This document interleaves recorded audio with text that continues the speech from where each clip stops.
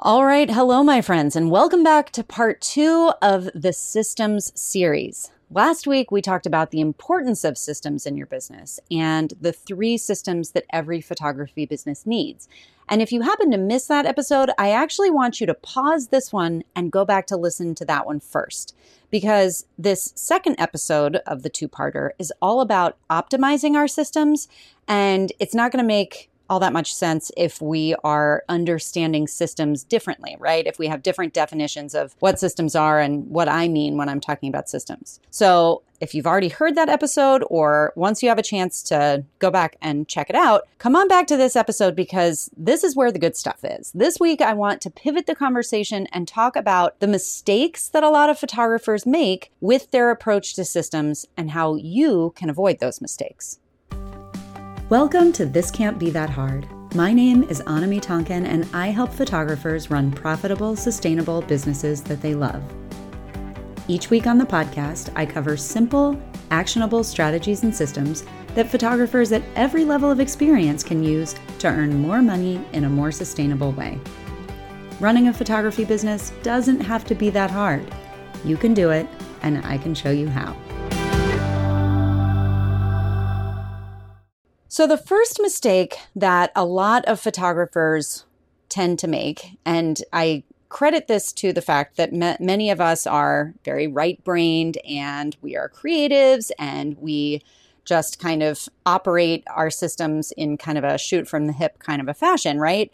Is that we don't map those systems out. We just kind of know in our heads what it is that we do, what it is that we offer, and we kind of go with that. And if you have moved beyond that in your business, if you have a CRM set up where you have workflows set up, you know the power of organizing your systems and making them easily repeatable, right? You automate the steps that you don't need to hold in your head. And even though every small piece of a system may feel like, oh, that's no big deal, I don't need to go to the trouble of setting up an automation for that and map that out. I don't need to, spell it out. Once you do, and once you see that all those little pieces add up to a lot of RAM running in the back of your head, it really can free you up pretty dramatically once you get that systematized. So the first step is really mapping those systems out, because then you can start to organize them and figure out how it is that you can optimize them or automate them or outsource parts of that system, right? The nice thing is that for those of us who are visual people, and I'm going to assume that pretty much everybody listening to this podcast is probably a visual person, right? That visual map can give you so much clarity. It can help you explain your business better when you're talking to potential clients, and that ability to explain your process really builds a lot of trust. It helps with your messaging. It also helps you see where your weak spots are. So it'll give you clarity on, what the next steps in your business need to be, or how you can improve either your client's experience or your experience or both. I mean, it's hard to fix what you can't see. And this exercise of mapping out your systems really allows you to see from a much clearer vantage point. So mapping out your systems is really vital. The second mistake that a lot of photographers make also kind of comes down to this right-brained,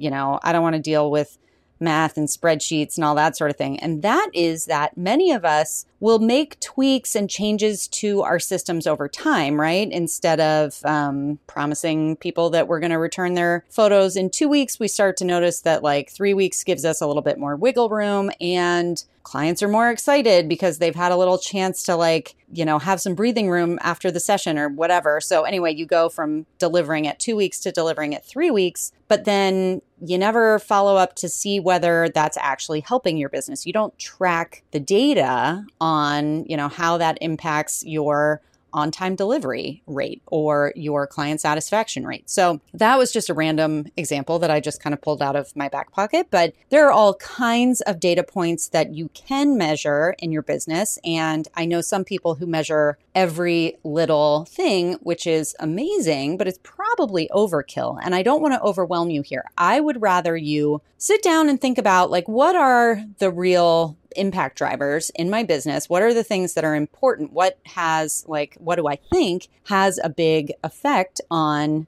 whatever the case may be, your income, your client satisfaction, your speed of your workflow, any of those kinds of things, and put systems in place to track the data around whether or not your gut instinct is right. Because sometimes our gut instinct is right, but many times it's not. And that can be really, really important when it comes to tracking something like where people are finding you, or the percentage of people who inquire with you who actually go on to book. So almost everyone should be measuring those two things, inquiries and conversion rates or booking rates. You should also be keeping a close eye on sales averages. You should know at any given time what your current average sale is, because that allows you to make choices about, whether you take a client that isn't really an ideal client for you. If you're hitting your averages and you're set up to be profitable, say no to that person who contacts you about,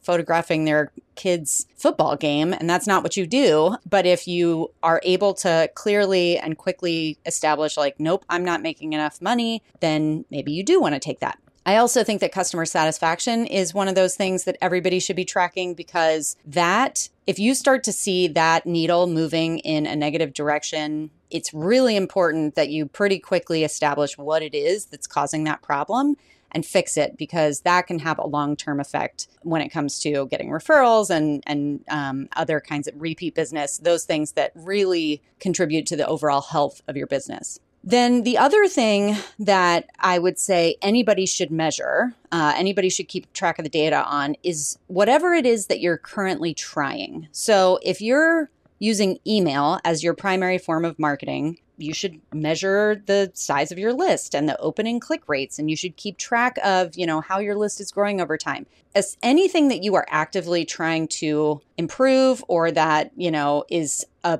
major linchpin in your business, like how your marketing strategies are working. If they're not working, then it's time to try something else. But you can only really tell whether something's working over time if you're trying, because what a lot of us tend to do is, if things go quiet for a week or a month, then we throw the baby out with the bathwater and we say, nothing is working. What I'm doing right now isn't working. I have to change everything. And that can be a really dangerous thing to do. I mean, every once in a while, your business needs an overhaul, like top to bottom, but most of the time it's those small changes that can make the big differences. And when we make those big overhauls, it's hard to tell what is and isn't working, because there's too many variables in that equation. The other thing that I would love to see anybody measuring, if they are doing this, is if you sell products, you want to track what items are most popular, because that is bound to change over time. You maybe did really well with Canvas for a bunch of years, and now that's kind of gone out of fashion. And seeing that, over the course of 6 months or a year, that you've lost 25 or 50% of your revenue on that product is a really good indicator that it's time to move on and try something new. So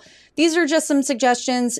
How your business operates, who you are, what kinds of things are important to you and your clients. You're going to have to really determine what it is that you want to keep track of. But even if you're only tracking those handful of things, where people find you, your sales averages, customer satisfaction, how your primary form of marketing is doing, and your product sales and how those are doing, if you keep track of those things, you're going to be better off than 90% of your competition. And as far as how to keep track, this is the thing that I actually think really slows a lot of people down, where they get nervous, like, oh, that sounds like data tracking. It's a big, sounds really technical. Does not have to be technical. I, up until basically this year, I have always just used a Google Doc, like a Google spreadsheet, and I just set my calendar reminder. And every week on Monday, I go in and I pull the numbers for each of those different data points. And it takes me like 10 minutes. And I don't even really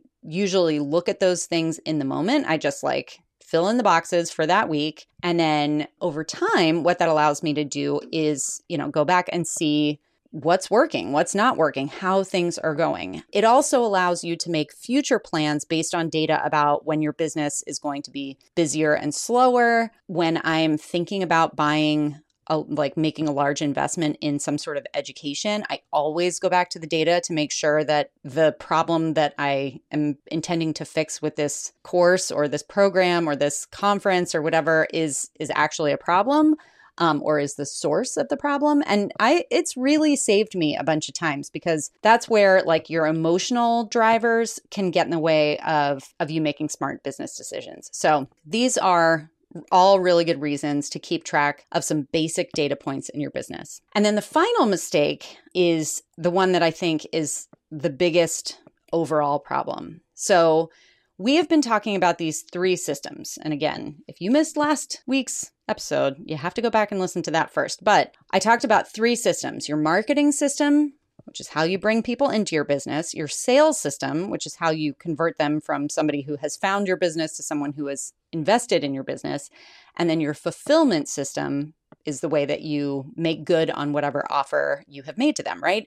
So that's the order in which those systems function in our business. Bring them in, sell to them, and then fulfill on the order. And that, because that's the order in sort of chronological order, that's how most people prioritize those systems, right? They think about them as, first I'm going to work on marketing, then I'm going to work on sales, and then I'm going to work on fulfillment. But that is the mistake, because in a small personal like ours, we actually need to prioritize those systems in the reverse order. First, we need to really dial in what it is to deliver to people and how it is that we deliver. So we're going to go back to that systems map and look at our fulfillment system and make sure that absolutely every piece of that optimize and that we can make a great experience for our clients. We're going to get all that dialed in first. Then we're going to worry about how well we are converting inquiries into purchasers, right? So our sales system comes next. And then finally, we're going to worry about opening the doors wide and getting as many eyeballs on our business as possible. So many photographers, especially new photographers, get hyper-focused on filling their calendars. They equate busyness with success, only to realize once they start getting inquiries that their systems for booking and then working with those clients are a total hot mess. If you have ever been to a restaurant that's new and had terrible service, or you get there and they're like, we don't have 80% of the items on the menu because the chef hasn't figured out how to get their ordering done right. You know, they don't know how many people to expect. And so they're just like, the kitchen's not functioning well. The servers haven't been trained properly. And you go to that restaurant once and like never again. That is exactly what I'm talking about. I want you to put yourself in a position where you have one raving customer and you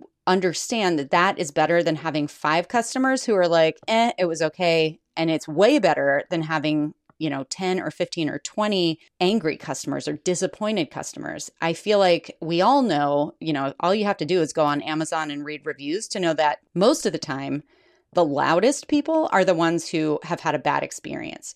So if you're not ready to fulfill well, then you really shouldn't be trying to bring as many people as possible in. You should be dialing that in and then dialing the rest of it in. So, on the flip side, on the positive side, if you do take the time to set your systems up in that reverse order, those raving customers, even if they're just a few, will help you dial in your messaging. They'll give you testimonials, they'll give you referrals, and perhaps most importantly, they will give you the confidence to market and sell to other people. And that confidence is a piece that you can't systematize. Like that's just something that you have to kind of step into. So building out a great customer experience, starting with fulfillment and then moving on to sales and then moving on to marketing, that's the correct order of operations. Definitely when you're new, but even when you're established, because you always want to be sure that your delivery and sales systems are working smoothly before you add more people into the pipeline. So I know I have given you kind of a big dump of information here today. I'm going to quickly summarize it. The 3 big mistakes that people make when it comes to their systems is that they don't map them out, so they don't really have a clear picture of how all of their systems work and how they work together. They don't track data on the most important leverage points in their business. So the things that they do and that happen over time in their business that make an impact, we need to track those things and know what the actual numbers are. And mistake number 3 is that people approach their systems in the reverse order from what they should approach them in. So they approach them in chronological order when in fact we should